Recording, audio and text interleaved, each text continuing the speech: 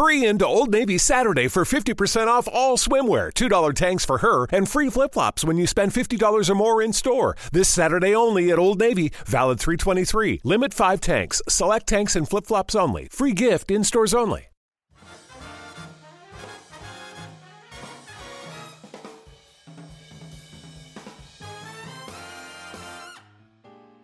Ladies and gentlemen, welcome to Who Ya Got? My name is Dayton Hammond. Who Ya Got is a show about creating brackets for things that don't normally have brackets. What is a bracket exactly, you may be asking?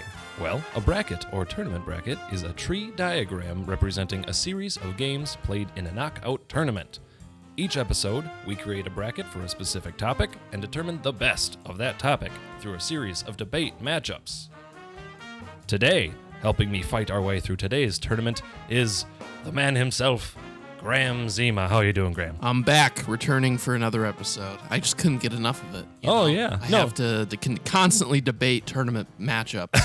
I have an addiction at this point.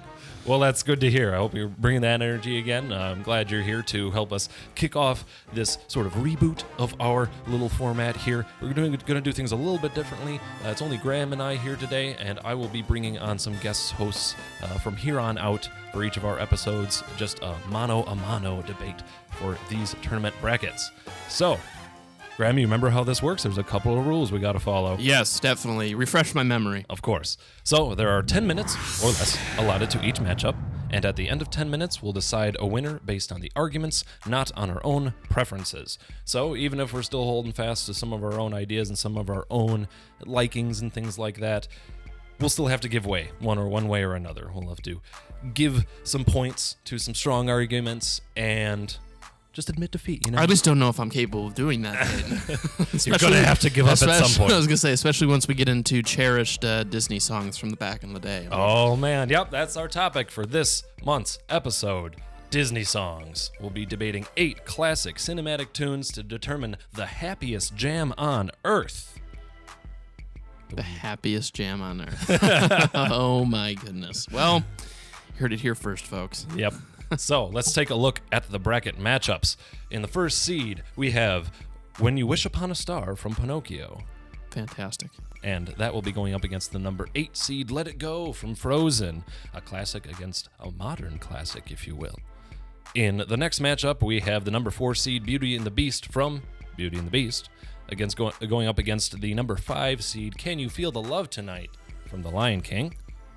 The next matchup, we have the number 2 seed, Part of Your World from The Little Mermaid, against the number 7 seed, Go the Distance from Hercules. And in the final matchup of our tournament, we have number 3, A Whole New World from Aladdin, and the number 6 seed, Reflection from Mulan. Fantastic. This will be interesting for sure. Yeah, there's some interesting matchups here because there's some very different songs here. A lot of them have that sort of dramatic Disney energy to them, and some of them are a little bit more fun. I think we've encapsulated everything that Disney is here in these 8 songs. Although you did say, I remember when this was being planned, you did have some hesitations because there were no Tarzan songs featured. Yes. I am a Phil Collins fanatic. I love that soundtrack. I listen to it all the time outside of the context of the movie. It's brilliant. It's the drummer in me loving the drummer singer from Genesis. So, that's awesome. Yeah, no, there's definitely some other ones I want to mention once we wrap up this tournament bracket. Some other songs that I feel like maybe should have gotten a spot, but we'll see. We'll get there. But for now, just remember that these seedings are completely random. The numbers mean absolutely nothing. Those are just for kicks. So don't get too butthurt that When You Wish Upon a Star was number 1 or something like that. People will definitely complain no matter what. We could say it 100 times. We're still going to get a few comments. Oh, you know it. Yeah. But we'll see what happens. So, Graham, do you think we should get into our first matchup? I'm ready. Born ready for this. All right. Let's get 10 minutes on the clock. Yes. This is When You Wish Upon a Star from Pinocchio going up against Let It Go from Frozen.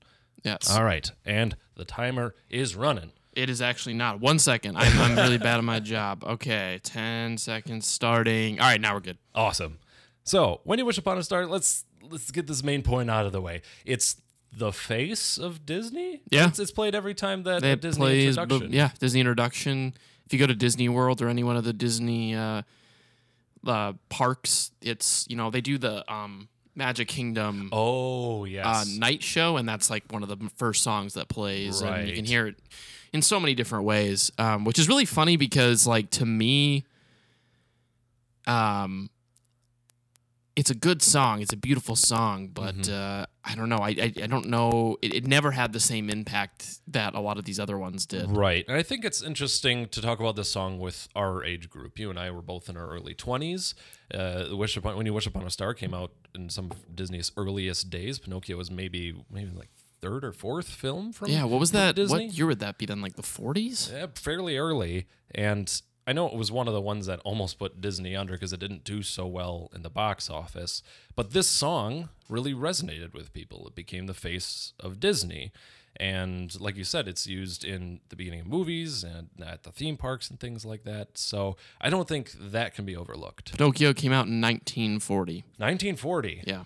Man, that movie is like almost 80 years old. I know. Isn't that That's- so strange to think about? Yeah, very, very bizarre. But the song really does capture a lot of that old classic Disney magic. It has that very fuzzy, warm, wistful sort of instrumentation, has that very Right. fairy tale quality to it, even though Pinocchio, I mean, I guess, was Pinocchio based off of an existing story? It's based off an Italian writer. It's from 1883. Right. And the writer's name, oh God, I don't know if I can pronounce it. It's Give it a shot, Graham. Carlo Collodi. I probably totally mispronounced that, but You could have made that up and I still would have believed I was you. gonna say I give it my best wing, but Pinocchio is a pretty solid movie though. Yeah, like I don't absolutely. think it's one of my favorites, but definitely as a person who just appreciates classic animation, it's a very, very interesting piece to look at. Yeah, I was listening to a Let's Play from Daniel Floyd, a former host of Extra Credits, and he's an animator and a real buff on this sort of thing. He was just talking about watching the scene with Monstro the whale, them breaching out of there, and all the water animation is just stunning. It really is, and I think this song is equally stunning.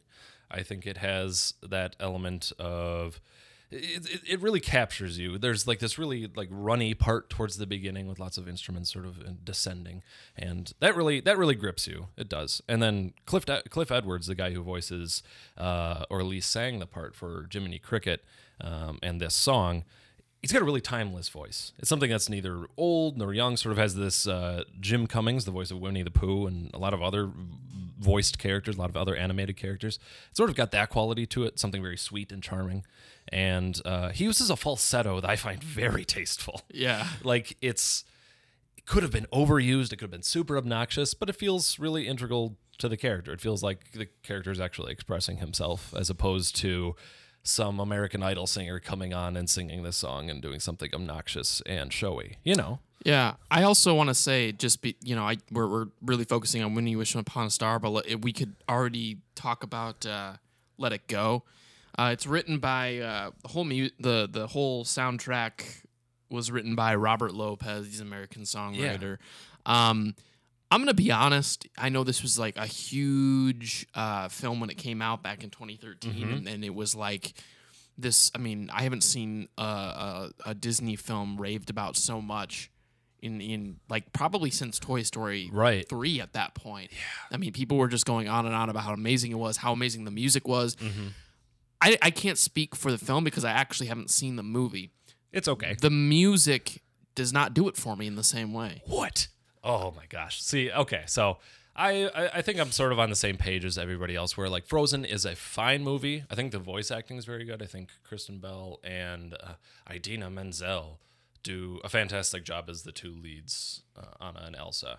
And say what you will about your little cousins or nieces or whatever cranking Let It Go as much as they want. This is a good freaking song. I love it. Man, I don't know. I just can't do it. And look, this kind of happens every time we have a big sensation going around the entire world, and it's stuff like this is constantly being talked about. It's constantly being aired on the radio. You're seeing it pop up on YouTube all the time.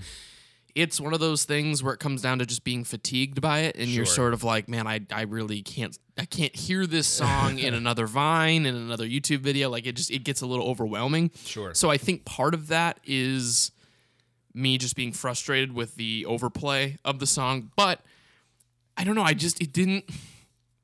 Like, I hold Disney music in such high regards. Yeah.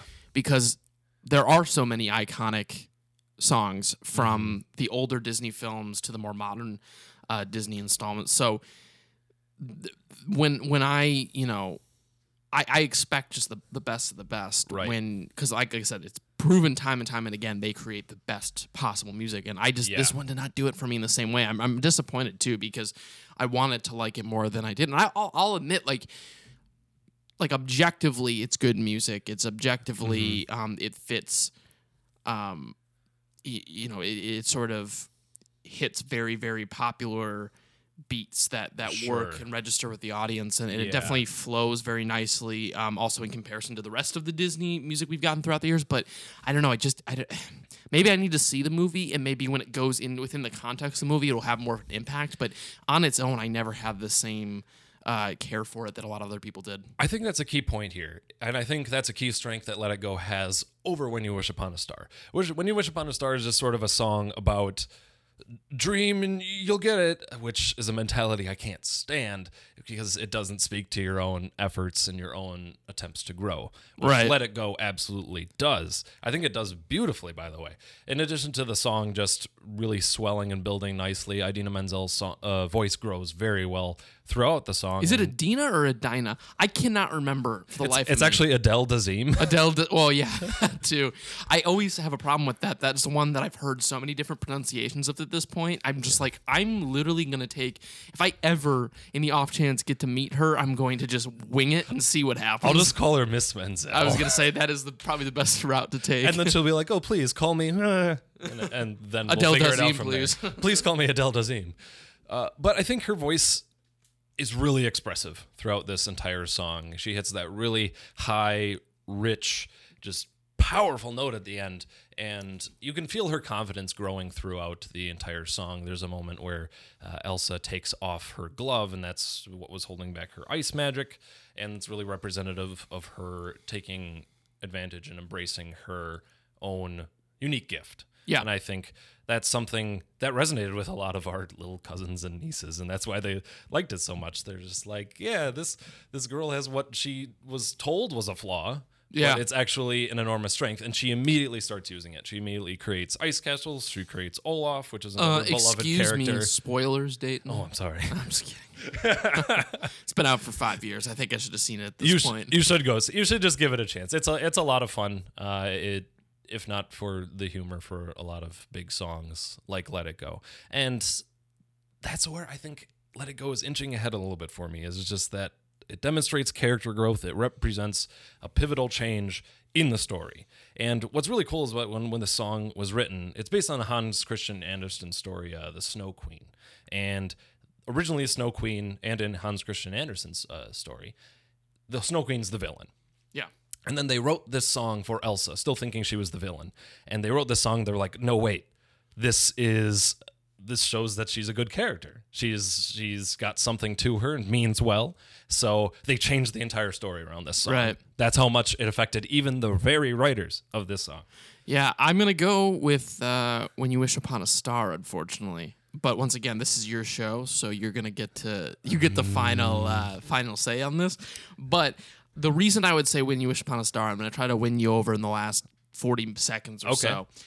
I just think that, yes, contextually, I think Let It Go is probably more efficient and probably speaks more to the actual story and the arc of the film. But I think that When You Wish Upon a Star on its own is a very inspiring and is a very inspiring piece, and it's also like the most iconic Disney song, arguably of all time. Like I think when they put it in so many different mediums and so many different pieces of their content, I just think that it holds so much weight in popular culture that it'd be hard to sort of take it out of the first round, especially against like I said, nothing against Let It Go. I think that also it's had a huge cultural significance, and it's been, especially in the modern time. I think overall, When You Wish Upon a Star has carried so much weight, and we are past our time there by 5 seconds. But I will try to convince you with two things. all right.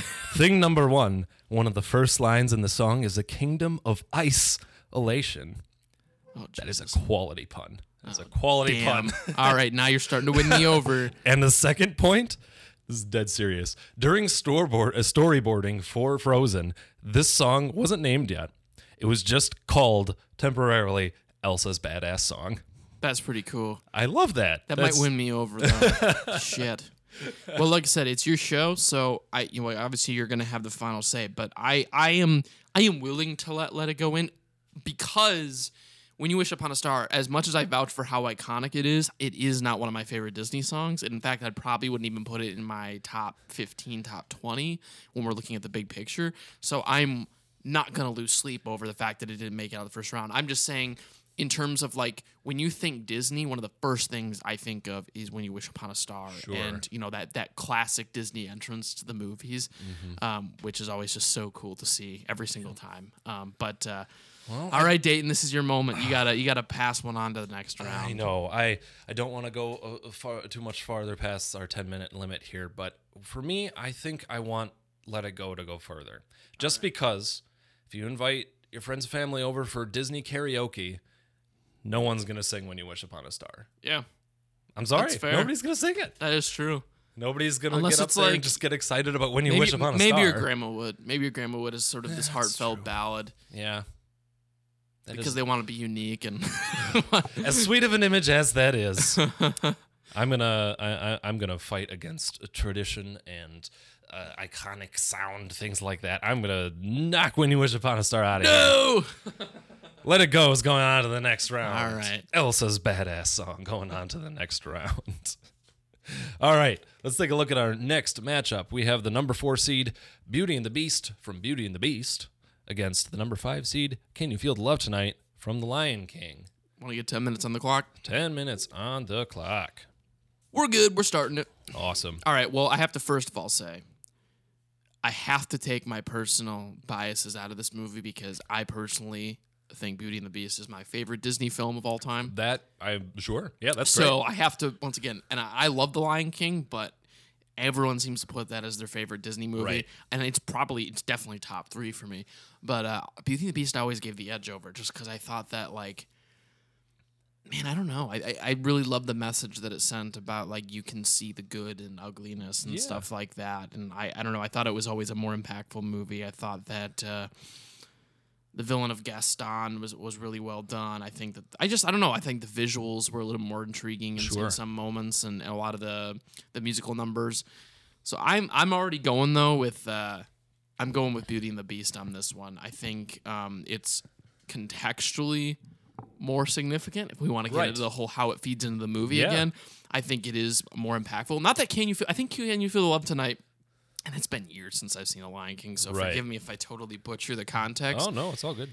I think Can You Feel the Love Tonight was a really good song, and it works well within the movie. And, I think it's great, but I don't know. I think Beauty and the Beast, just that moment and how that song connects the two love interests, and they really start to find a passion for one another in that moment. I mean, it kind of built up till that point. Like they sort of had feelings for each other. And I'm talking about Beauty and the Beast. Oh, Beauty and the Beast. Sorry. Yes. Oh, yeah. Beauty and the Beast, I think that's the moment where they know it's more than just like these feelings. It's a true love moment. Now I'm on board. Despite all of the sort of opposition they had in the beginning. I don't know. I always think it's just it's such a beautiful piece every time it comes on. So I'm jamming out to it, Dayton, every day. Oh, for sure. Yeah, working out to that song, pumping some iron. Yes, as some Angela Lansbury.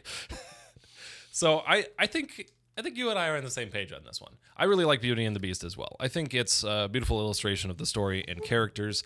I think, like you were saying before, there's something that Beauty and the Beast has that I don't think Lion King quite has. Lion King was maybe one of those first steps that Disney took to try something a little bit different, not as human centric, not as fairy tale centric, things like that. I feel like Beauty and the Beast captures it all, frankly. Belle is such a strong female character that sort of led the way to all these other strong female characters that we saw after, like Ariel from The Little Mermaid, Elsa from Frozen, things like that. I think she does not take any shit whatsoever. Like, Yeah. there's not even.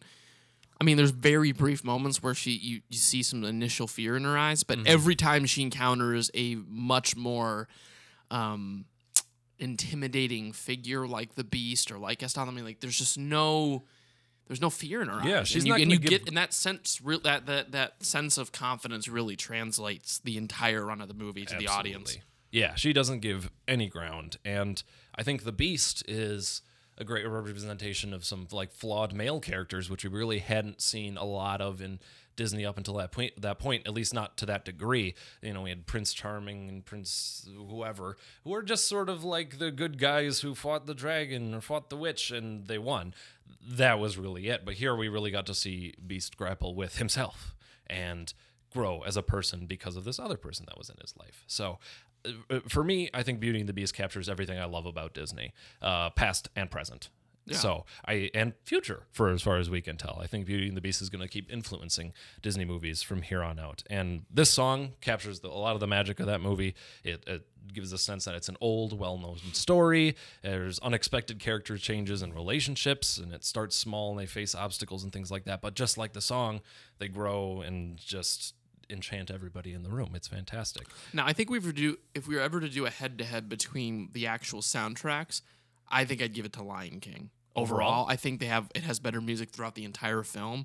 I think that songs like I Just Can't Wait to Be King, obviously, I mean, Hakuna Matata, Circle of Life, like all those songs all together, I think beats Beauty and the Beast soundtrack. Sure. Not by much, though. I mean, because Beauty and the Beast has some really excellent music. Yeah. The Mob song and you know, the what's the hell the name of Belle's big song she sings in the field? Small provincial town one. I think that was just called Belle. Yeah, it might be just called Belle. Yeah, like her own stuff. Like, but I just think that The Lion King has a more solid soundtrack overall. But I think these two songs, with how I think the criteria we're really going off of in this case is how it fits. I mean, we're judging the composition of the piece, but I think we're definitely using a very significant criteria, which is how it works within the actual movie itself. Yeah, and I think Beauty and the Beast, as a song, fits way more into the movie than Can You Feel the Love Tonight? Just totally yeah, I think Lion King is a bit more ambitious in its instrumentation. I think Beauty and the Beast, when you hear the songs from it, you get what you expect. You're like, oh, okay, I'm expecting string orchestration and some lovely singing from an old lady. Yeah, exactly. Right. So when you hear stuff from Lion King, you're definitely hearing something different, and a lot of it does work. I think, like you mentioned, Circle of Life, Just Can't Wait to Be King, I think like a lot of those songs hit the right notes, and pun intended. And this, Can You Feel the Love Tonight, I think does a lot of things right, but maybe not everything. I think it has a lot of emotional facets going on. It's really cool because we get different verses from Simba and Nala, and they're from closed perspectives. They're talking about what their own thoughts are, and they don't know what the other's thinking. Right. And that's kind of cool. I think that's something you don't often see, at least in Disney films. Usually the characters engaging with each other very well. In this case, we have at least two separate characters, and then we have Timon and Pumbaa breaking in once in a while, too, with their whole hilarious little banter. I love Nathan Lane, and his performance here is fantastic. I think he does a great job of expressing that sort of frustration of like a friend finding somebody, and they're like, no, our gang, it's going away. You know, I think it's a lot of fun. So I think those are a lot of the things that it does right. It's very intense, sort of represents this coming of age and connecting with another person while trying to grapple with your own past. As far as the negatives go, I feel like it's a really generic title. I don't know. I just feel like Can You Feel the Love Tonight doesn't represent Lion King for me, those words, and doesn't necessarily represent Nala and Simba's relationship. And it's weird to watch the sequence too. They are some horny lions. They're creeping me out. They got some bedroom eyes, and I'm like, nope, I'm out. So makes Dayton a little uncomfortable. But it's a fun song, and I see what they're trying to go for. But they're trying to go for a lot. When's the last time you've seen The Lion King? A couple years ago. Okay, yeah. Like I said, it's been so long. I don't know. Obviously, as a kid, I'd never read the sexual undertones of that scene. I was like, oh, this is just kind of a sweet song. But then, obviously, yeah, I'm sure if I watched it now, I'd be like, okay, Yeah. I'm just as uncomfortable as Dayton is. Yep. It's true. But so I think it does try to do a lot, including sliding in some sexual undercurrents. And it doesn't exactly do everything right. Beauty and the Beast, otherwise, does one thing, and that captures the moment that those characters are sharing in the ballroom there dancing, and captures it beautifully, I think. I think Angela Lansbury's performance here as Mrs. Potts singing it is one of the best in the entire Disney pantheon. Apparently, she was really hesitant about singing it at first, and then did it in one take because she's a badass. And That's I love her. super cool. I did not know that was in one take. Right? That adds so much more significance to that song now. Right. It's a lot of it's amazing to think about. Just the fact that it almost represents the character growth of Belle and the Beast. Unsure at first, but then once you do it, once you get there, once you connect with a person, once you connect with a song, boom, there it is. So Yeah. cool. I love it. And as far as negatives of Beauty and the Beast, do you have any gripes with that song, really? Man, I don't know. I'd have to really dig into that song more. I'm sure I could find something if I really wanted to look Right. for it, but I think it's without question one of the strongest, if not the strongest songs in the entire Beauty and the Beast movie. Right. Yeah. I think that it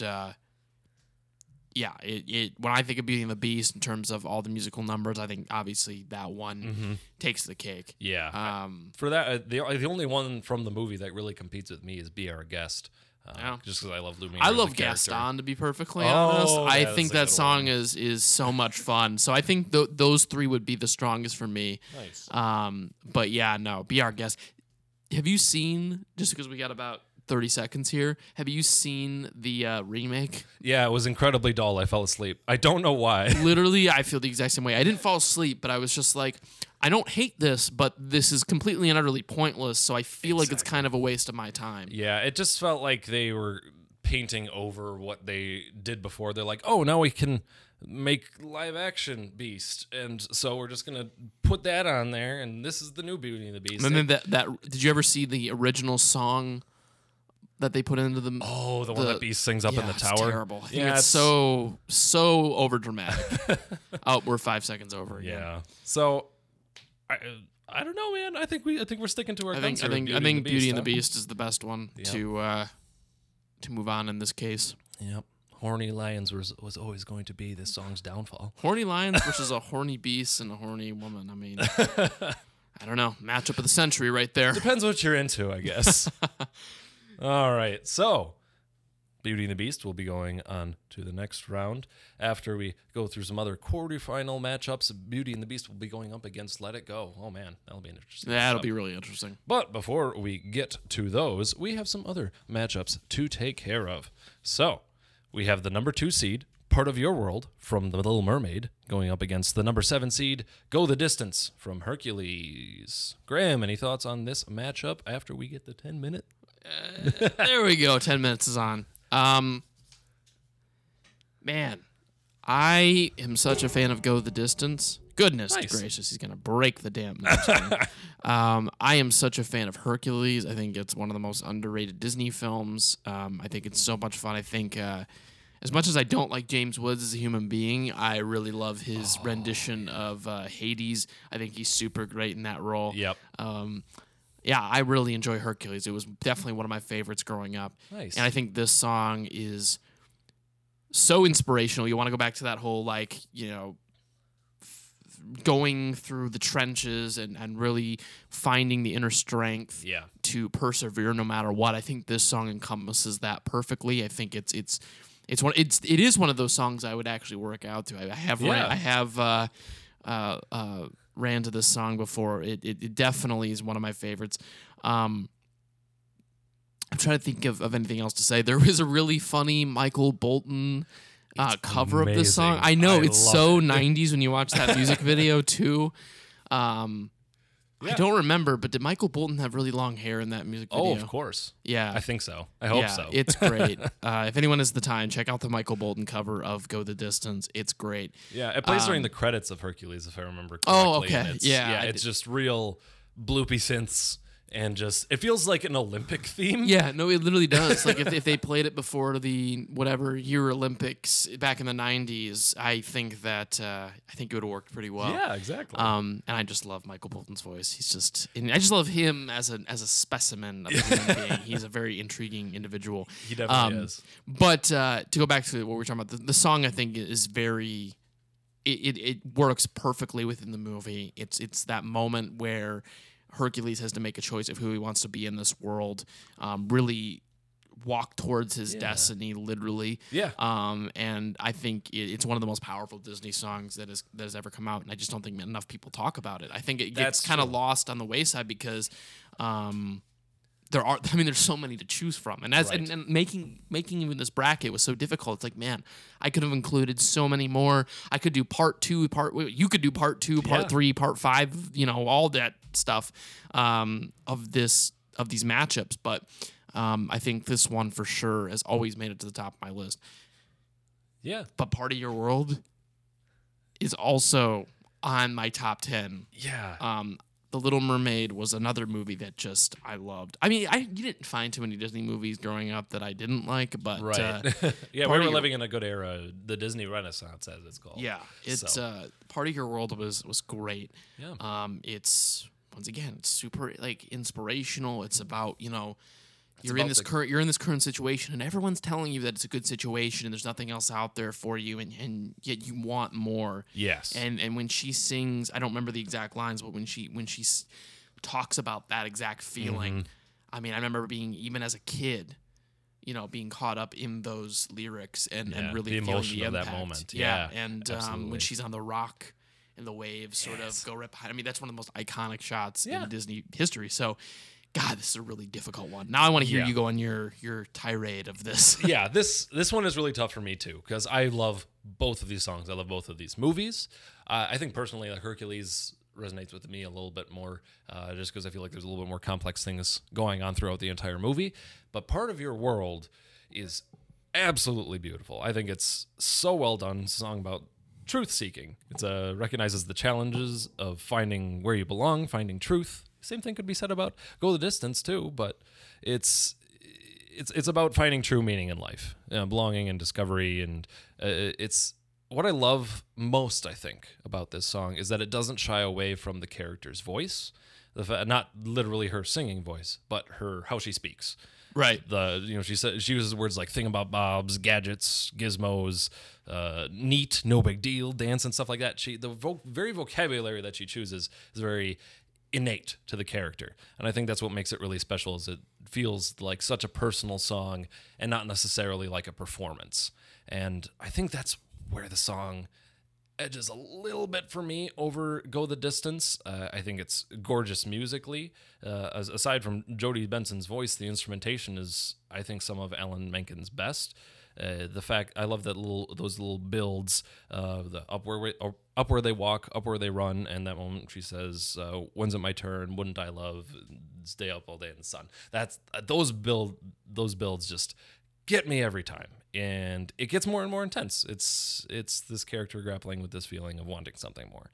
I think that's really cool. I don't think Go the Distance captures it quite as well. I think it feels a little bit more like a performance.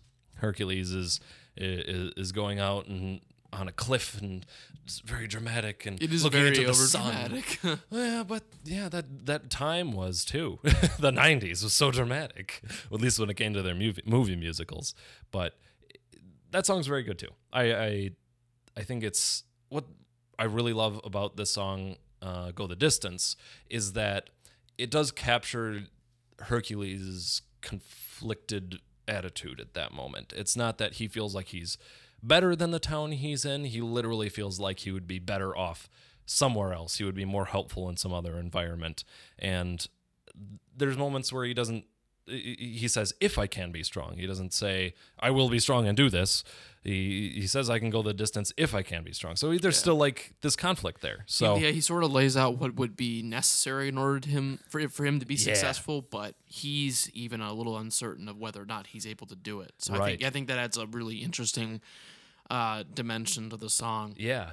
That could go unnoticed. I think Right. you could easily just interpret it as this sort of heroic, like I am going to be the best, Right. and I'm going to succeed in all these different possible ways. But yeah, you're right. Like there is that sort of just like questioning of his own character and like what he's really made of. So Right, because up to this point, he really hasn't seen any success. I mean, No. his parents love him, but that's all he knows, really. Every time he tries to help somebody out, he destroys something, and he's realizing that his strengths are better used somewhere else. it's an interesting like look at the protagonist's role in a story, because usually when you like break down a story to its simple core, in most cases you have the protagonist, they know what they want, they know how to get there, and they believe in their ability to get there, where this sort of takes that believability out of the whole equation. It's like, I know what I have to do, I know what my goal is, but if I, like you said, if I can be strong, am I able to do this? Because so far I've been unsuccessful in being an assistance to people. Right. Will I be able to accomplish it? So I think, yeah, that's a really neat way of looking at it. Yeah, it throws a little bit of a wrench into the classic hero's journey, I think. And it's both of these songs. What's cool about the fact that they're matched up so early is that they both represent that classic musical structure of the I want song. They, like you said, they know exactly what they want, and they're going to sing about it, and they're going to go for it, but they're going to run into obstacles along the way. And I think maybe what an edge that Go the Distance has over Part of Your World is that Hercules is recognizing some of the challenges, because that's almost all that he's faced in his life is challenges up to this point, and not this feeling of not belonging and things. Whereas Ariel, you could debate that she might just be ungrateful and discontented for no real good reason other than she's interested in something beyond herself. That's one thing I have a problem with The Little Mermaid. As much as I like the movie, it always did feel like Ariel was purely doing everything out of curiosity, and like I feel like I had a hard time connecting with her inner desire to go out there and explore the world. Right. I enjoyed all the moments that she was on like land and was interacting, and all those sort of moments that play out from there, her falling in love, but just her like core values and like her willingness to go out there and try to explore, I never connected to it just because of what you just said, because it felt like I am curious. I guess I kind of want to just see what's out there. I don't really have a full appreciation for what's down here. Like, Yeah. I don't know. That was always a problem I had with the movie, and it's probably why it's not one of my all-time favorite Disney movies, but I still love it. Sure. That's Got about a minute, under a minute left. By the way. yeah, you might have swayed me a little bit there, because I think Part of Your World is driven, like you said, by curiosity more than anything. And I don't think curiosity has the impact that Hercules' need to help people and need to be kind and need to just be the best he can be. Right. I think that might be a little bit more powerful and a little bit more interesting in this song, as opposed to just simple curiosity. Man, you might have gotten me there. 9 seconds left. You are going to have to decide in just a few seconds. You know what's the nail in the coffin for Part of Your World for me? It was nicknamed Somewhere That's Dry during production, and so for some reason that makes me uncomfortable. I don't like that at all. In fact, that Did that do it for you? Did that knock it out? That knocks it out for me. I'm going Go the Distance because I think it adds an interesting conflict into the classic hero's journey, and I just think it has the same exact. I think it's more successful at having a similar type theme. Yeah, I think that sums up a lot of what we've been talking about here for the past few minutes. I think that's good. So, a little bit of a upset there with Go the Distance, knocking Part of Your World out of the third quarterfinal match. And now we are on to the final quarterfinal match. Who will be going up against Go the Distance? Will it be the number 3 seed, A Whole New World from Aladdin, or the number 6 seed, Reflection from Mulan? Well, let's first debate those two. Can I get 10 minutes on the clock, Graham? Starting now. I'm going to be honest with you, just to start this off. I don't remember much from Mulan. I haven't seen it more than once.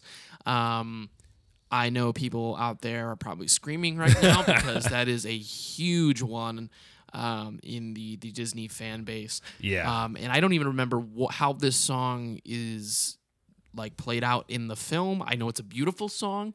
Yes. I don't know the exact context of it. I know that also A Whole New World to me is just a simple love song and like a cool like this is we're gonna go on this little date together, and like sure he's sort of showing the princess kind of what she's not seeing because she has this sort of gated privileged lifestyle, Right. but it's like I could see it moving on to the next round for me personally just because I don't have much of a knowledge of Reflection. But I don't see it getting very far past that just because I think there's not much meat to this song. I think it's beautiful, like objectively. I just Right. don't think in terms of the movie it was as impactful for me.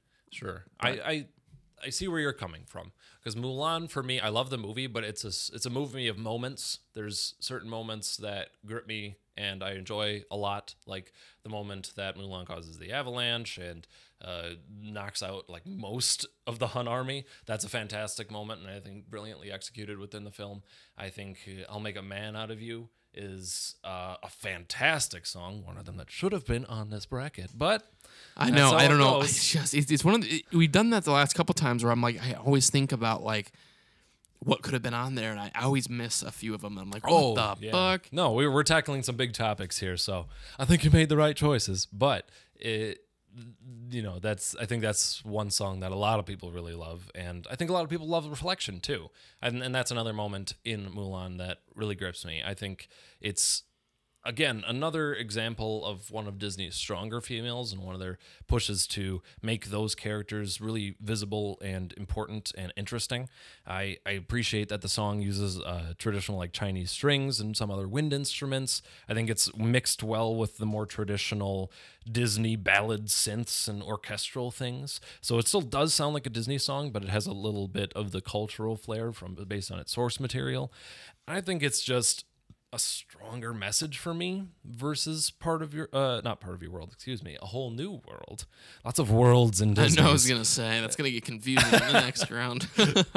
So I think Reflection has a little bit stronger of a message, recognizing how your true identity might not sit well immediately, either with yourself or with your family or with your friends, but it must be chased and embraced. And I think it's a song of admittance. It's, Mulan admits to herself that she's not going to be the perfect daughter. She's not going to be able to serve well in the traditional Chinese women's familial role. And she says, if I'm truly to be myself, she's going to have to work for it. And she's going to have to take some strange steps and take some strange leaps in her life.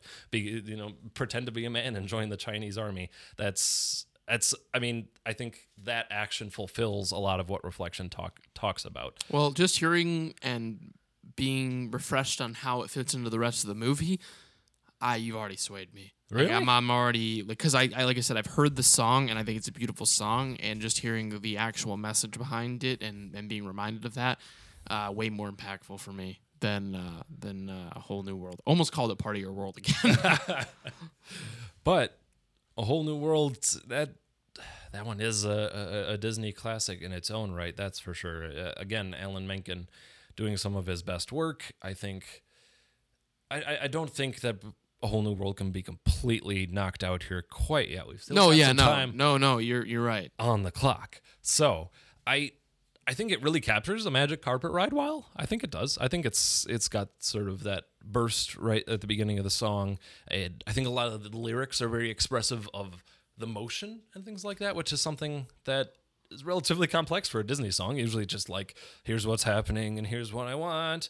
But this is actually expressive of what's like happening on screen and how things are animated, like the over, sideways, and under. I think that's really well sung, and the unbelievable sights, indescribable feeling. I think it's capturing what Aladdin and Jasmine are feeling. It's capturing what a lot of audiences felt at the time when they were originally seeing this movie. It's doing a lot, and it really, I think, maybe unlike songs like Can You Feel the Love Tonight, it attempts to do a lot and it succeeds. Right. It's a beautiful and fun to sing song too. Whereas Reflection is maybe a little bit more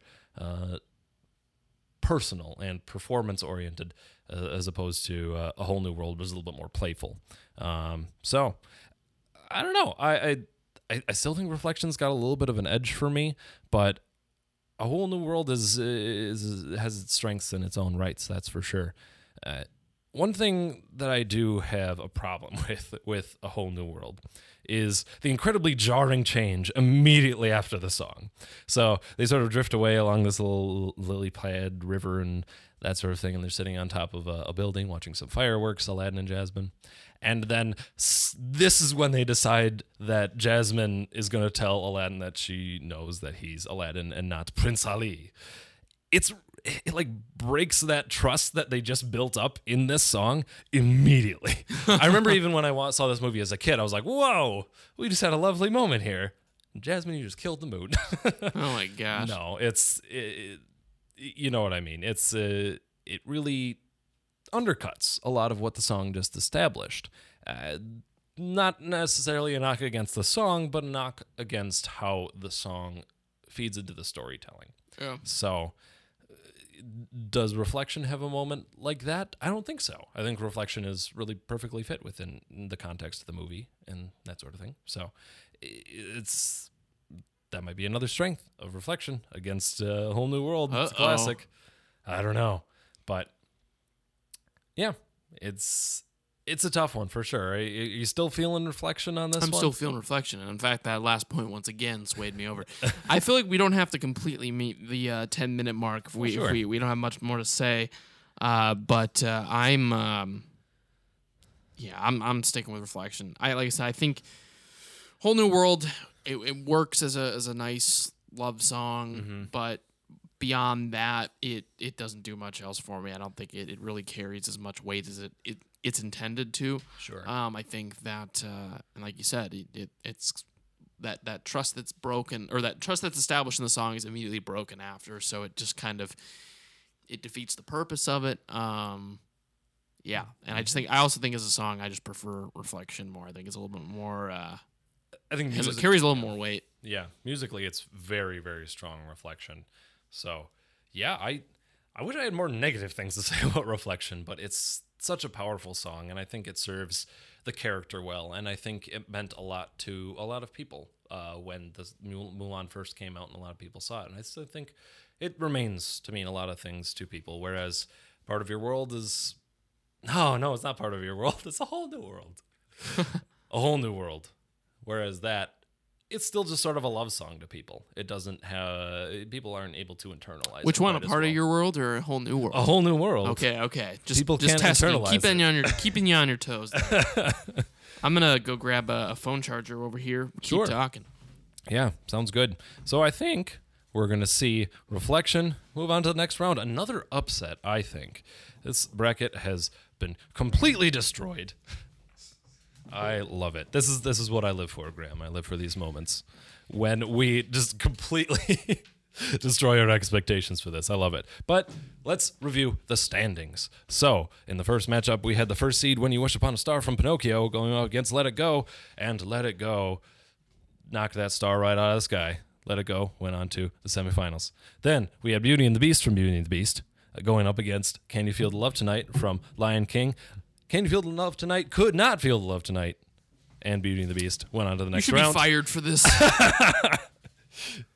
Part of Your World, not A Whole New World, Part of Your World from The Little Mermaid went up against Go the Distance from Hercules. And guess what Go the Distance did? It went the distance. Jesus Christ. End this torture. And it went on to the next round. A Whole New World went up against Reflection. And Reflection... I don't have a terrible joke for this one. Reflection just won. It was just good. The reflection shined. Wasn't that the line? When will my reflection show? When my reflection show. The reflection showed that A Whole New World was nothing. I don't know. Jesus. That one got grim. One got grim. All right. So we in our semifinal matchups we have Let It Go going up against Beauty and the Beast, and Go the Distance going up against Reflection. Oh, man. Lots of upsets here. I'm interested to see how this goes. But let's get to our first semifinal matchup. Let's talk about Let It Go and Beauty and the Beast. Oh, yeah. 10 minutes on the clock. What? Starting right about now. now. Excellent. So, this is Beauty and the gonna be Beast, not even close. Not even close. Don't torture me here, Dayton. You cannot advance Let It Go to the finals. I know. Beauty and the Beast, it's such a beautiful song. It's just so great. And I don't know. Yeah. Once again, this goes back to the whole conversation about the overhyping of Frozen. Look what you did to me, popular audiences. You've ruined everything. Because I know Let It Go is probably a good song, but you ruined that idea for me. The idea of Let It Go, the very concept of Let It Go has been destroyed. I think I'm with you on Beauty and the Beast. I'll let you sort this out here. Yeah, I gotta think this through, man. Let It Go, I think, for me, captures a cool time for me personally. When I was a little girl, no, I'm just kidding. When Let It Go came out during my freshman year of college, and it sort of represented that sort of step into the next Jesus, life. do I feel young? Yeah. Yeah. I was only a junior in high school. Oh, dang. A whole 2 years younger. A whole than me, 2 Graham. years younger. I'm a whippersnapper. youngin'. I was going to say, back in my day. That's it. But I think Let It Go captures a cool element of my life in that I'm sort of I had to go through a lot of change coming to college. I had to leave a lot of my friends behind, and I just sort of had to ride on my own merits. And I like to think personally I did pretty well. I mean, I got this cool podcasting job with this cool guy named Graham. Oh, And look at you. You are living the dream. it's all thanks to Elsa. Yeah, I was gonna And say. her inspiring words. No, really, I think the song genuinely did inspire a lot of people to be themselves and to own their faults and use their faults in productive, creative ways. Just as she built the ice castles and the snowmen and that sort of thing. I think a lot of people took that as a chance to be their best selves. And isn't that just invaluable? That's just priceless. That defines life right there. that encompasses existence. Yes.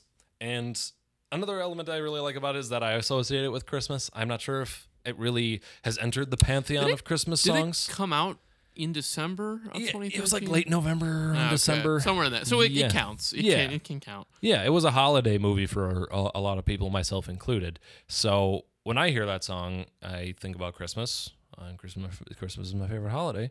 So that's pretty cool. Look at you. You're so unique, Dave. So original. Have you heard of this holiday called Christmas? I'd never heard of it. It's kind of up and coming thing, you know. Oh man, but so in that way, I think Frozen and Let It Go means a lot to me, and there's perhaps some value in that. But boy, is Beauty and the Beast really good. Yeah, dude. I'm telling you, man. A tale is old. Don't let as me time. down. Think this one through in a very, very efficient manner because we got to make the best decision in this. Yeah, case. I think it's a very strong song. I don't know what bad to say about it. I think there's some moments where they overuse sun imagery. They use like certain as the sun, and it's like as the sun will rise. It's like, yeah, we get it. The sun is cool. Sun's pretty dope, but you can't keep using it as a metaphor for your love, guys. It's terrible. No, You're really reaching here. For oh, some I know. critiques. Yeah, but it's But you have to, I guess. It's the wannabe poet in me trying to pull some bull crap out of this, but yeah, there's some. All right, let's put it this way: "Let It Go" is debatably a flawed song. You know, the production could be considered overblown. The character arc could be considered maybe a little bit too quick or too drastic or too extreme, that sort of thing. Whereas Beauty and the Beast, it like sits perfectly in its in its world. The arc of that movie is very, very effective and like really, really well timed. Like I feel like that movie structurally is like almost perfect. And just how it A to B, like the way that journey unfolds is remarkable. Like I feel like every time I watch it, I'm just like blown away by how smooth it is and like how how each sequence really builds on the other one. So that'd be my argument, and I think that song is a part of that equation. So yeah, it's beautiful. I think that's how it's best described. It's just something that's beautiful in its own right. How it plays out as a song, it's beautiful, but it's beautiful in how it tells its story too. It's cool, man. It's great. I guess maybe it's the only flaw with it that John Legend and Ariana Grande did a really crappy, obnoxious pop version of it. I was really hoping now that you would have said John Lennon. John Lennon and Ariana Grande. What a combo that would have been. Oh, yes. A collab for the ages. Collab for the ages. Oh, yeah, they did do it. What was that? Was that for the live action? Okay. Jesus. Yeah, it's... Which is a bummer because I love both of those artists. So that's really strange that didn't work out. It just ended up being this really glossy, sort of American Idolized version of it. Again, I think... Those are the worst when it's so poppy, like... Put runs where there ought not be runs. It's making a ballad for the sake of a ballad. Exactly. There's no thought into what actually that song... the significance that song has. Exactly. Yeah, because in the movie, as we mentioned before, Mrs. Potts, played by Angela Lansbury, sings the song, and I think sings it beautifully, and she's just amazed by what's happening in the castle. She's been living with the beast and seeing him torment others, torment himself, and now he's finally breaking free from that. And she's just like, look at what's happening. This is great. The prodigal son has returned. That sort of that's happening within her. And then suddenly we have John Legend and Ariana Grande singing it as a duet for some reason.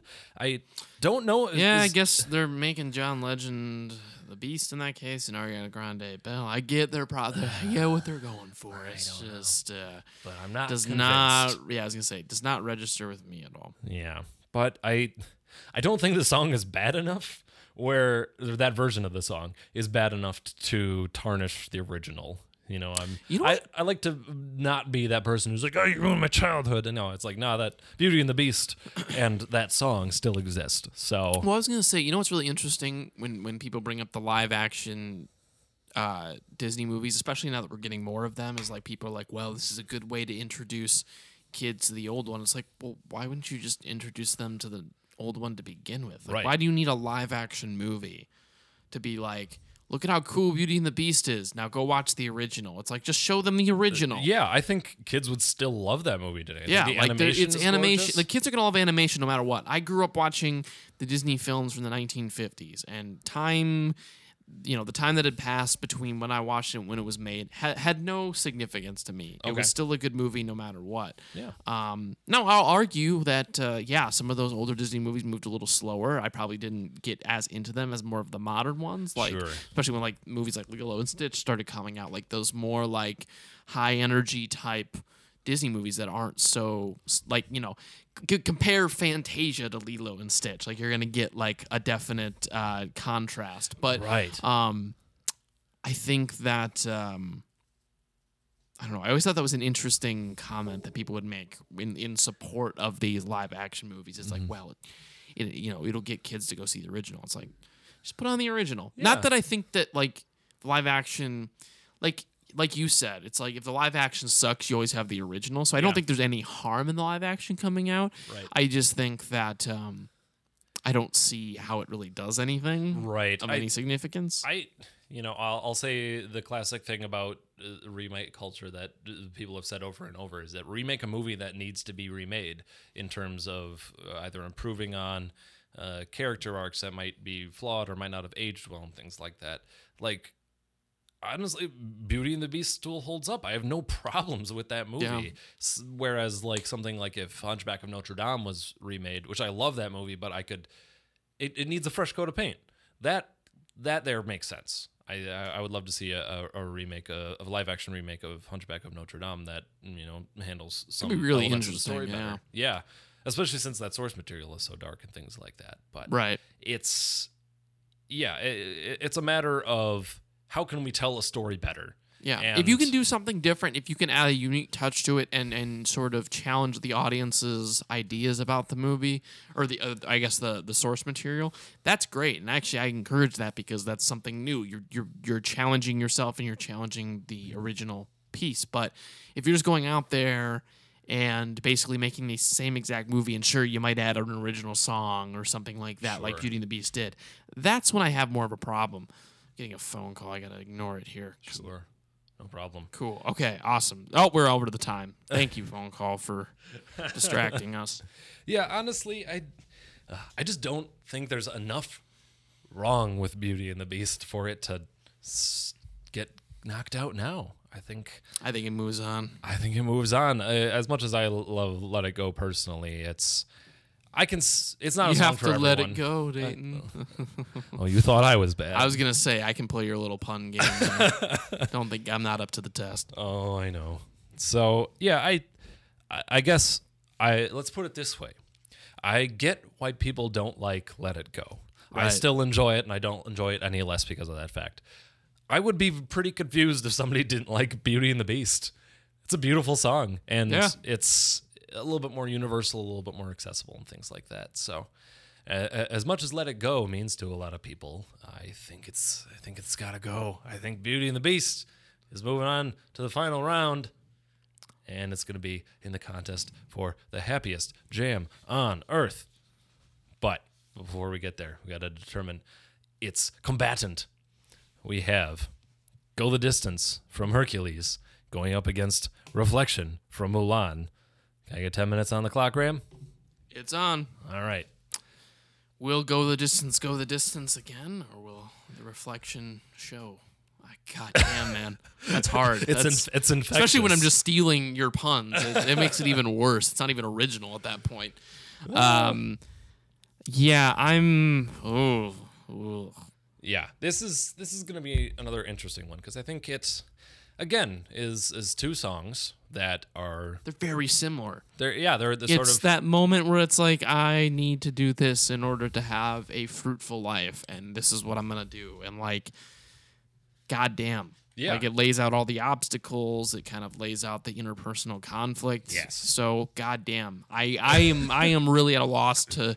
And they're both beautiful songs. So, this is very evenly matched. This might, for me, be the most evenly matched contest we've had so far. Yeah. They both express, as you said, that moment of the character making that critical decision. They both express that very, very well. Now, I guess I'm going to go back to the old Disney karaoke test. Which one would you rather sing?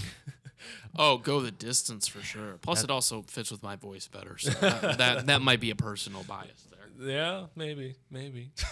How about you? If someone says Dayton, you're up. Yep. Disney karaoke night.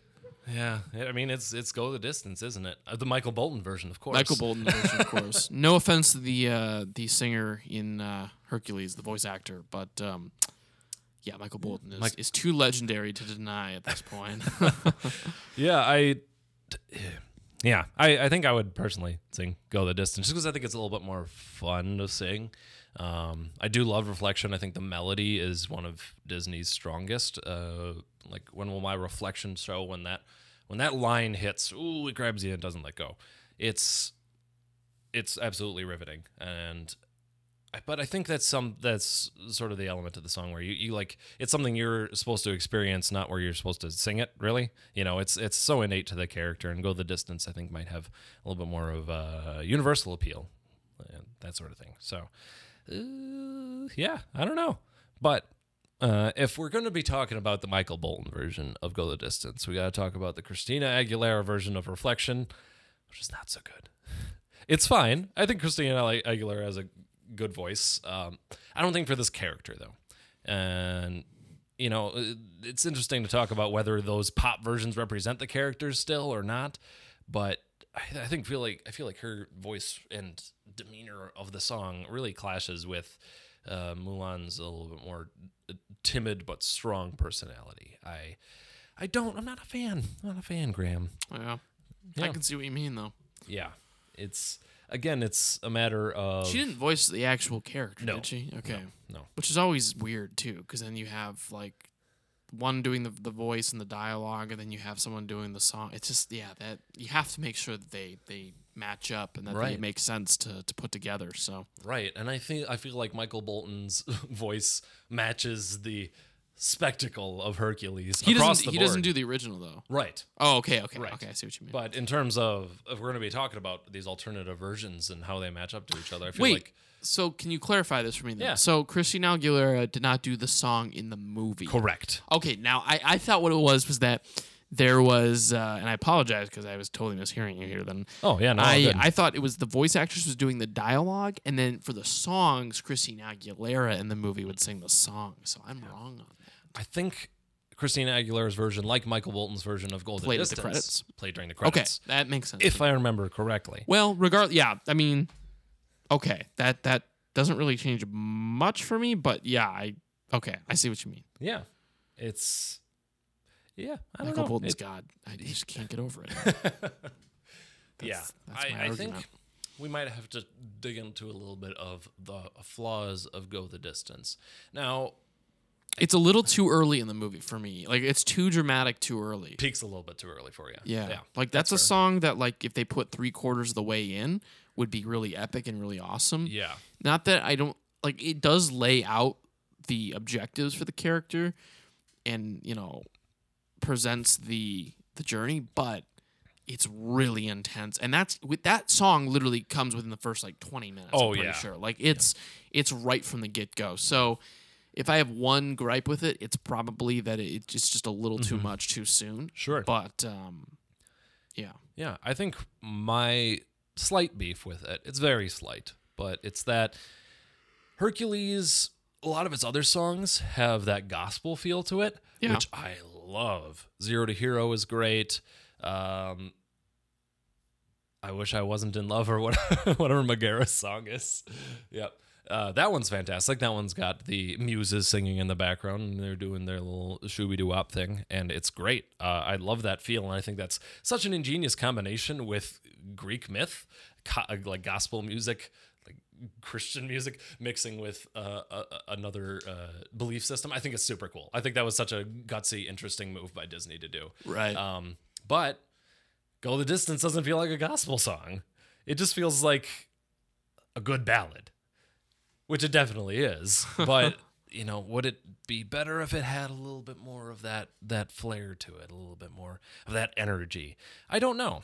I think that's something a question that has to be asked about this song.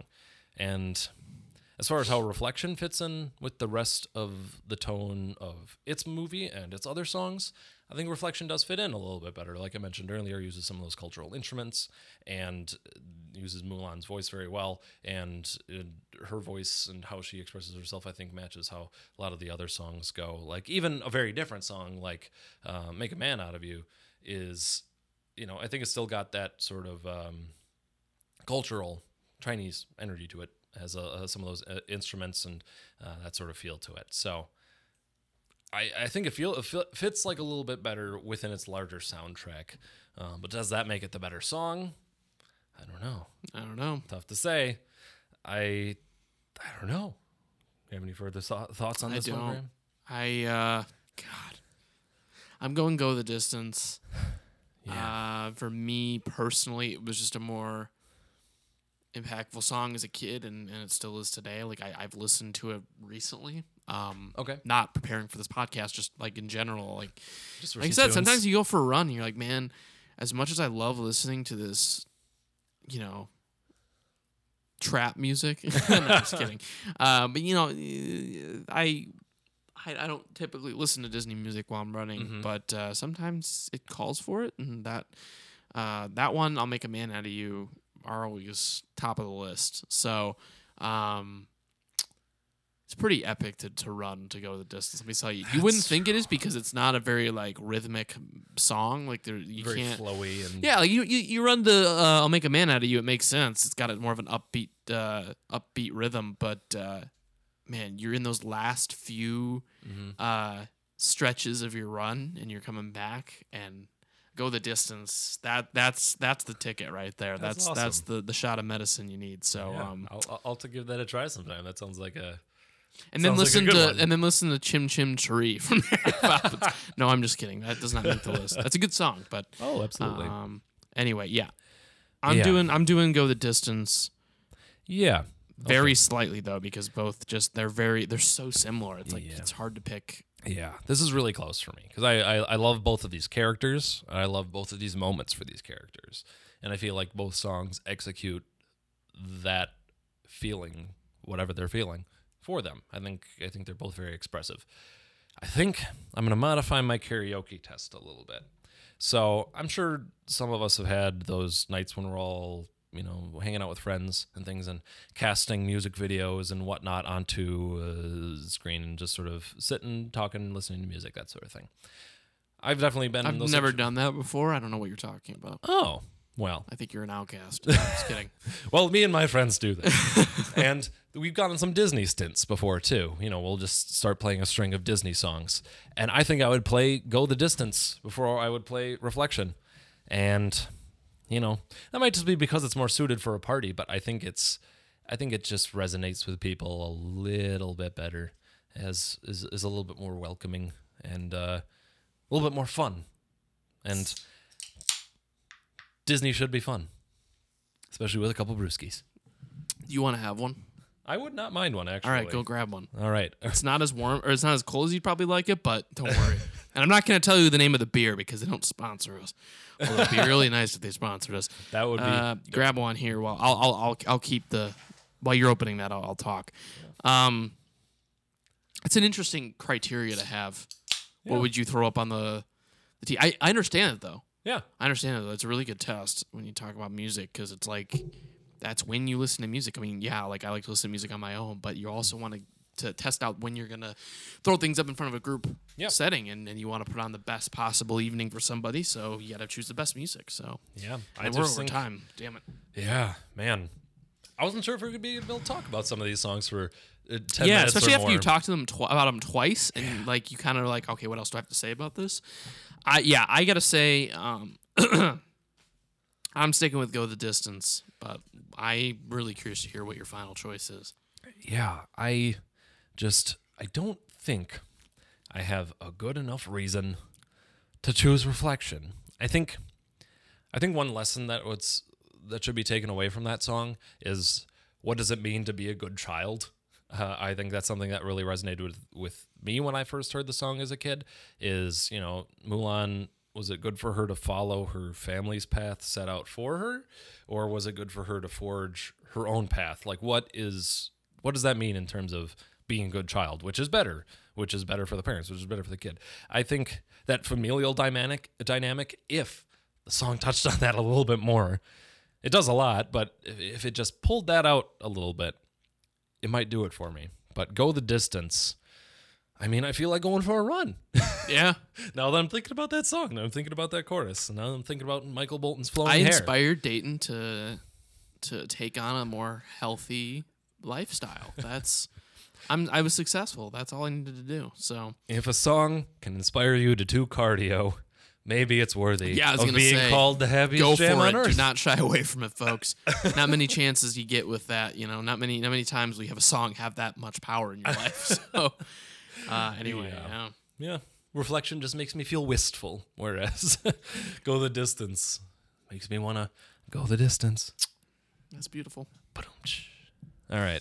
You're running out of puns too. I'm running out of puns. I'm repeating Your them. face is getting more red every time you say one because of the how uncomfortable you're getting. Yeah, So my brain's just got to flow more blood to that to try to get. It's like we got to get more jokes, guys. We don't got them. we don't got enough. Do we have any in savings? Like, I'm imagining that episode of SpongeBob where they have like all the filing cabinets. Oh, and yeah. burning everything, and they're just like, where are the jokes? right. All we have are just copies of Go the Distance. I love it. But Awesome. I think that determines our final matchup. Go the Distance versus Beauty and the Beast. Shit. Man, I'm glad I cracked open a beer for this one. All right, I'll put 10 minutes. Whoops. Jesus. I'm gonna take a You give me one beer and I'm like hitting things, and knocking not mics talking over. into the microphone. Yeah, Jesus Christ. All right, 10 minutes is on the clock Beauty and the Beast for the title. versus Go the Distance for the title of Happiest Jam on Earth. Jesus. That one you will laugh at every single time Yeah. you say it. So Yeah, it's at least you got hilarious. that going for you. That's a joke I'll keep on file. But Shit, this one is so difficult. yeah. Because both were so important to me as a kid. Like, Yeah. just they were so big in my life. Man, I think that's I think. Oh yeah, you go. I think that's a good sort of litmus test for this, because these are both Disney Renaissance films, both films that you and I grew up with, and thinking back to when we first heard them as kids, yeah, maybe that how we felt then is a good criteria for at least starting to judge these two amazing songs. I guess one of the criteria I would have is like if I have my own kid at some point, you know, Ooh. and I have one chance to show him what Disney embodies and try to get him or her into Disney, which one would I choose first? If I only had one song, you know, if it was between these two songs and that this was the only chance I had, like which one Right. would I pick? And I gotta say, I would probably go Beauty and the Beast. Me too. I think it's just way more important. I think in terms of that's even hard to say because Hercules that song is very important too. But right. I think my gripe remains with Go the Distance. It's just too much too soon. Right. It's so overdramatic in some cases Yeah. and in some ways. So, and I think Beauty and the Beast is just a very simple yet beautiful. I don't know if you could call it a love song, but I guess it is in some regards. Yeah. Yeah, it's. I think at the end of the day that it just Beauty and the Beast does what it wants to do perfectly, and Go the Distance. You know, too much too soon, not quite as earned as Beauty and the Beast is in that moment. I feel like there's so much building up to the Beauty and the Beast when they're dancing in that ballroom, and all the residents of the castle are finally realizing, hey, we have some hope here.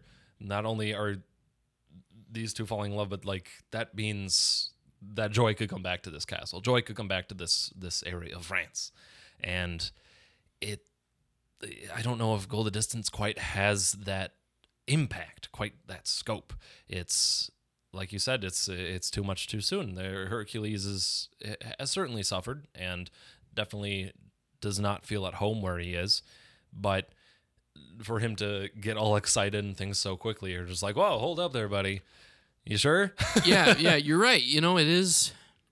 Yeah, there's not been the real struggle yet. Like we, at least, the audience has not become aware of it as much. Like we know what it is, but we're not like.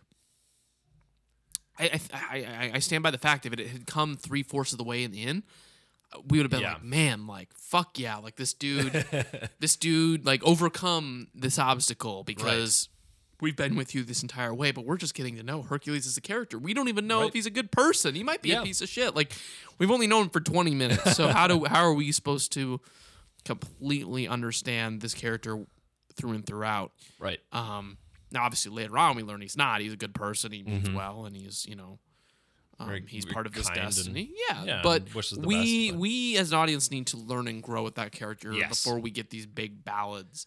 And that was my problem with, you know, a whole or part of your world. God. Just part of it, not the whole thing. Yeah, right. Part of your world because, like I said, it's so much too soon. It's and I have a problem with that with all musicals when it does like this is my objective and I have this big thing that it's like Musicals are not known for their subtlety. Let's put it that the way. subtlety is not there, and I'm a big fan of subtlety. I think subtlety can go a long way. Yeah, and a song that might, if not entirely capture it, at least grace the edge of subtlety is Beauty and the Beast. Yeah. You really feel that moment of relief and peace with them, because not only have you seen them struggle as a couple, but you've seen both of them struggle as individuals. And you know that the Beast has been locked up in that castle, just griping over his own state and what he's, by his own childish actions done to his own people. Yeah. Like you feel that in that moment where he's finally like, oh man, am I going to feel something good? Am I going to do something good? Am I going to be better for somebody instead of worse for them? Yeah. And Belle, she was a city girl in a small town and really just didn't have that outlet and didn't She's have just a way. small town girl living in a lonely world. Yeah. Took the midnight train going anywhere. Yeah, just ended up at the Beast's Castle. All right, and that's where people tune out after listening to that fucking joke. Reference Journey. But yeah, I just feel like Beauty and the Beast is earned, and it feels wonderful when those characters reach that moment, and it feels wonderful for them. It feels wonderful for the audience. It feels wonderful for the side characters. It's just a perfect moment, and in a way, that's how a lot of Disney films in general feel. You finally get to sit down with your family or friends and just enjoy something that's wholesome and hopeful and dreamlike and just beautiful. So, Yes. Yeah. Yeah, I think. Beauty and the Beast is also guilty of doing the the big dramatic song very early on, but that's just, like I said, that's just musicals in general. Yeah. That's how Gotta they grab the attention. Yeah, you got to get the audience engaged in some way. So if they think that's the best way to do it, then more power to them, I guess. But yeah, I think that Beauty and the Beast is beautiful. It's iconic. Yeah. And it stands the test of time. So Yeah. yeah, I think that's my pick. Only about 7 minutes in. Oh, yeah. I don't think Go the Distance has the meat to it to stand up against this song. It doesn't have the story backing it up. I would argue quite the as Michael much. Bolton one has that meat, though. I'm not even kidding. And they take that joke aside.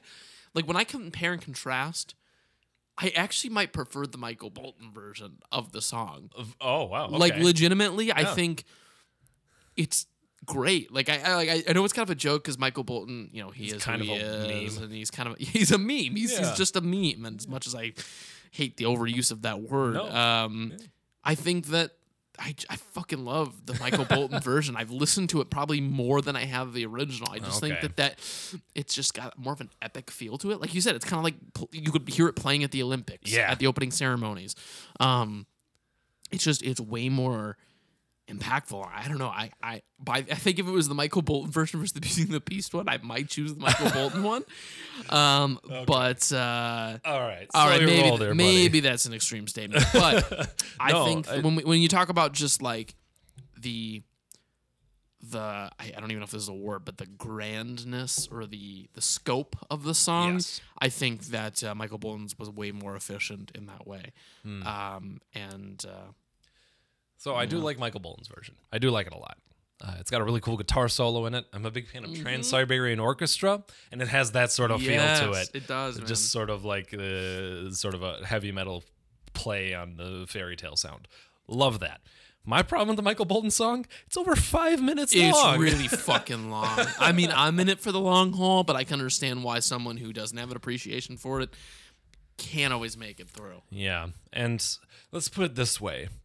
I don't think Beauty and the Beast needed any other person to sing it. When Angela Lansbury went into that booth for the first time and just sang it, and she got it on the first try, that was it. That should be the last time that somebody sang that song. Yeah, and then they didn't because they brought it back for the live action. I don't even remember who played Mrs. Potts in the live action. Emma Thompson. Oh yeah, no, she's good. Yeah, she's fine. Yeah, I don't think she does a disservice to the song. I think she brings her own flavor to it, like we were talking about before with how remakes should be done. Emma Thompson brings a little bit more like of a cockneyed charm to it. The only person's voice I have a really big problem with that movie is the other Emma Watson. I don't think her voice is very good at all in that movie. I think it's super auto-tuned.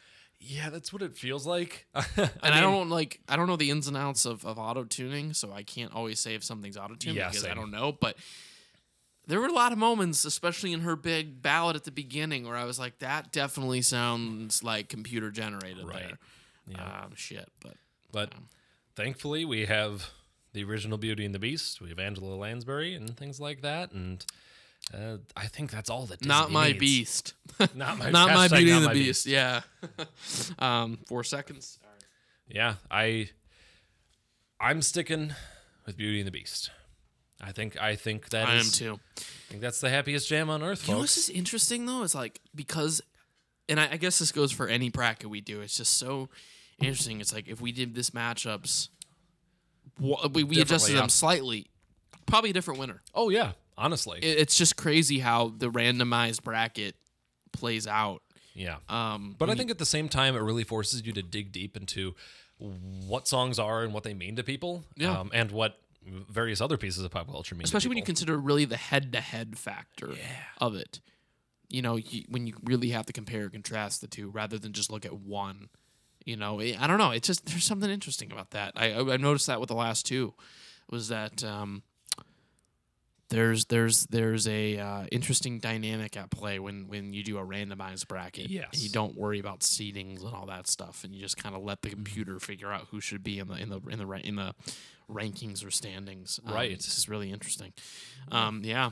I'm going with it. Let's talk about some other songs though. Yeah. But there you have it, folks. Beauty and the Beast, happiest jam on earth, best Disney song out of these 8. But let's talk about a few more. Let's talk about some other Disney music that we didn't mention already. Yeah, you got Tarzan. I do. Yeah, so I when- wanna know. Can you show me? Yeah, it's a really good song. Oh my gosh, that's probably my favorite song from that one. Another one of my favorites from that is the ballad between Tarzan and his gorilla mother. That one's really, really sweet, and I think What was that one? Don't stop me crying, it will be all right. Yes. Yeah, it really is. yes, It's a great fucking the song. title escapes me at the moment. That but movie is so good. yeah, it really It's is. so good. Yeah. Oh, Colors of the Wind from Pocahontas. I have that one down as well. I don't like that movie, but I really. You know what's funny? Did you know that Disney put way more money into Pocahontas than they did Lion King? Really? Yeah, this is from a source who I will not name, Charlie Arpin. Apparently, they were coming out around the same time. Okay. Disney was banking on Pocahontas actually being the bigger success. Really? Like, not even close. So guess- that's why the animation of Pocahontas looks so good, and Yeah. that why Lion King's is good, but it's not, like, as good as Pocahontas. Right. And then, of course, now we have Lion King, which is the most successful Disney film probably of all time. Yeah. Versus, a lot of people's favorites for sure. oh, yeah. Yeah. I just can't wait to be king. Fucking love that song. That is so good. I'll dismiss the Aaron Carter remix that happened in the Disney Mania. Excuse me? What? I have never heard this, and it Yeah. sounds deeply frightening. Disney Mania 1, 2, or 3. I don't remember which one, but there was a I just can't wait to be king remix. Oh Or my cover, I guess, not a gosh. remix. But yeah, no, that was horrible. Yeah, But that that's- song yeah. is a lot of fun. Mm-hmm. Obviously, anything from Lion King is great. Yeah, I don't think there's a real bad song in there. Like, I feel like we kind of shat on "Can You Feel the Love Tonight" a little bit unnecessarily. I think that's a great I song, think it's the worst song in the movie, though, I would argue. which says a lot to the quality of the overall soundtrack. I think. I love Elton John. I think he did a fantastic job with Yeah, that movie. no, he's great. Yeah. Another. I also had Colors of the Wind down as another honorable mention outside the bracket. I'll Make a Man Out of You. We discussed a little bit Yep, from that's Mulan. My favorite Disney song is a little bit unusual. So, Eye to Eye from Goofy Movie. Wow. Is- Man, I don't even know how that goes. I love my the Goofy gosh. movie. I just remember that song. It's fantastic. I feel like the movie's super underrated because it captures a father-son relationship really, Dude, really it's well. great. People give so much shit because it's goofy and like what like he's following his son to college. Like the concept on paper is really ridiculous. Yeah. I always loved that movie. I thought it was super fun and like super heartfelt. Yeah, and it's cool for Disney to jump into something that was at the time very contemporary. They had cars and things, and it wasn't a fairy tale. It was just a story about a father and son in modern day America, quote unquote. So that song is fantastic. That one I just get so pumped up. I was listening to it the other night and I was like tearing up because I was so excited. Can we count a Toy Story movie? Yeah, I actually do. I do want to mention some stuff from Pixar. You Got a here. Friend of Me is my favorite one. It's so good. It's so innocent and so like adorable. Like, really for lack of a is. better word. It's No, adorable. I feel like that's pretty fitting. I also love When She Loved Me. Oh, God, that's such a heartbreaking sequence. Yeah. Toy Story not really known for its music, but those two songs are great. Yeah. Gaston is so much fun. I don't care what anyone says. It's like the ultimate display of like these are the stereotypes around masculinity and stuff like that. And I always thought that was a really a funny piece. Oh, absolutely. It's a blast. One that I want to mention that could even be the start of its own bracket someday is Disney villain songs. Oh, yeah. My favorite among them is Be Prepared from Lion King. Oh, yeah. Scar's a badass, dude. He's scary. Then that song is very powerful, and the animation that goes with it is absolutely hellish in the coolest way. Yeah. That one's That's a really super good fun. song, dude. Shit, I forgot about that one. Right? It's overlooked because that's the problem with like villain songs is like by their nature people are like, oh no, I want the hero song. Like nobody wants to sing Be Prepared. Dude, I was Nobody always a wants to- fan of the villains. I always rooted for the villains. Maybe I'm a psychopath, but as a kid growing up, I always wanted to be a villain, like in a Disney movie. Like that'd be so cool. Yeah, you're probably crazy. Yeah, I probably am. I guess this doesn't really count as much, but like I was saying, Chimmery earlier, Oh, yeah. Cheree Yeah. from Mary Poppins, like great song. Yeah. A lot of fun. Yeah, again, like When You Wish Upon a Star captures a lot of that early Disney whimsy and fun that they always tried to capture. So yeah, that one's definitely Did Peter Pan have a song? a couple. Okay. It had at least one very racist one. Okay, fuck that. No, not that one. That's the only one I remember, which I feel bad Okay. about because that's a genuinely good movie. But that one just, that is a big blemish on an dude. old movie. Go back, watch classic Disney. There's some hardcore racism going on in those movies. Like, yeah. I think that's people why- like to yeah. forget about that, and then you have to make them watch it. You know, I watched Peter Pan the last time, like probably 3 years ago, and that was hard to get through that part. I'm like, fuck, dude, this was okay. Like, no one really cared back then, but. That old classic Disney magic. No, I'm just kidding. It's so bad. Yeah, no, but different that's time. Yeah, that's not an excuse, but that's what it was. I mean, it's not a good excuse. That's just what it was. Yep. You know? Yep. But on a lighter note, we were talking a little bit about Pixar's instrumentals and things like that. The music from The Incredibles is fantastic. What was the music from The Incredibles? It's like super jazzy. Oh, are you just talking about like? Yeah, it's there's no vocals. It's, Yeah, I was it's gonna say, literally no just the Dude, soundtrack. yeah, Incredibles has a great fucking soundtrack. Yeah. Did you see the new one? Yes, I loved it. It was great. Yeah. Yeah. Incredibles is probably my favorite Pixar movie, which is hard for me to say because I like grew up on Toy Story. I was gonna say that, things like that. usually like 'cause I think Toy Story just kind of ascends above all of them. So I think if I had to choose like a favorite that isn't Toy Story, yeah, I think Incredibles would probably be it. I love that fucking first one. It's so great. Another idea for a bracket, though. And then debating some Pixar films. There's enough of them out there. Where It is kind of a Fantastic Four ripoff, but that doesn't really matter to me. It's think it's a kid-friendly Fantastic Four. No, it's a kid-friendly. Well, it's Fantastic Four, but also Watchmen. Like that idea of the yes. superheroes being, like destroyed. and a stuff like that. political idea. Yeah, no, I recognize that. I just think it's a more kid-friendly version Yes. of Watchmen. So Yeah.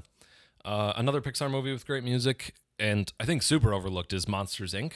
Again, sort of... I wouldn't remember it, but yeah, that yeah. could be a good option. I love that movie.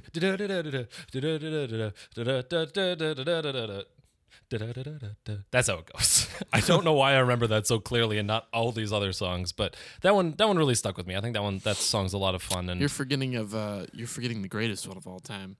Wasn't even an original song. Life is a Highway from the original Cars. oh, I know. That's the true happy. Hey, you remember when Cars 3 came out and no one said anything about it? Remember when the first Cars 3 trailer came out and it was dark as shit? Yeah, dude. God. I just forgot the third one came out because Yeah. Cars 2 was so bad Yeah. that no one cared about Cars 3. Yeah. I was by that point I was looking forward to Incredibles 2. Yeah, So, right? Yeah. But there's one more Pixar movie that I want to mention before we wrap things up here. And it literally has my favorite song from a movie and probably one of my favorite songs of all time in it. The Married Life sequence from Up. Oh, God, yeah. Yeah. Do-do-do-do, do-do-do-do. Getting choked up just thinking about it. Right. No, it's people joke about like that, like, oh, that always makes me cry, but it's like, yeah, because it's such a good moment. It's the most depressing moment in movie history. Like, I'm not even kidding. Like, name me one that is more depressing. Like there's ones that are close, but something about how you can accomplish so many emotional reactions that we all can relate to in life in a very narrow window of time with no dialogue. Legitimately, it's genius. Like it's the most genius thing it's probably one of the most genius things I've ever seen in like art. Yeah. Altogether. Like I apart from just being sad, like obviously it's depressing and tears me up every time, but just looking at it objectively as a piece of art and like what it embodies, it's one of the most significant like pieces of like cinema I've ever seen. It's just because it shows you, it strips away all of these notions that you have to have dialogue, you have to have this and that to get an audience to care about your story and what you have to say. Right. And it literally says, no, this is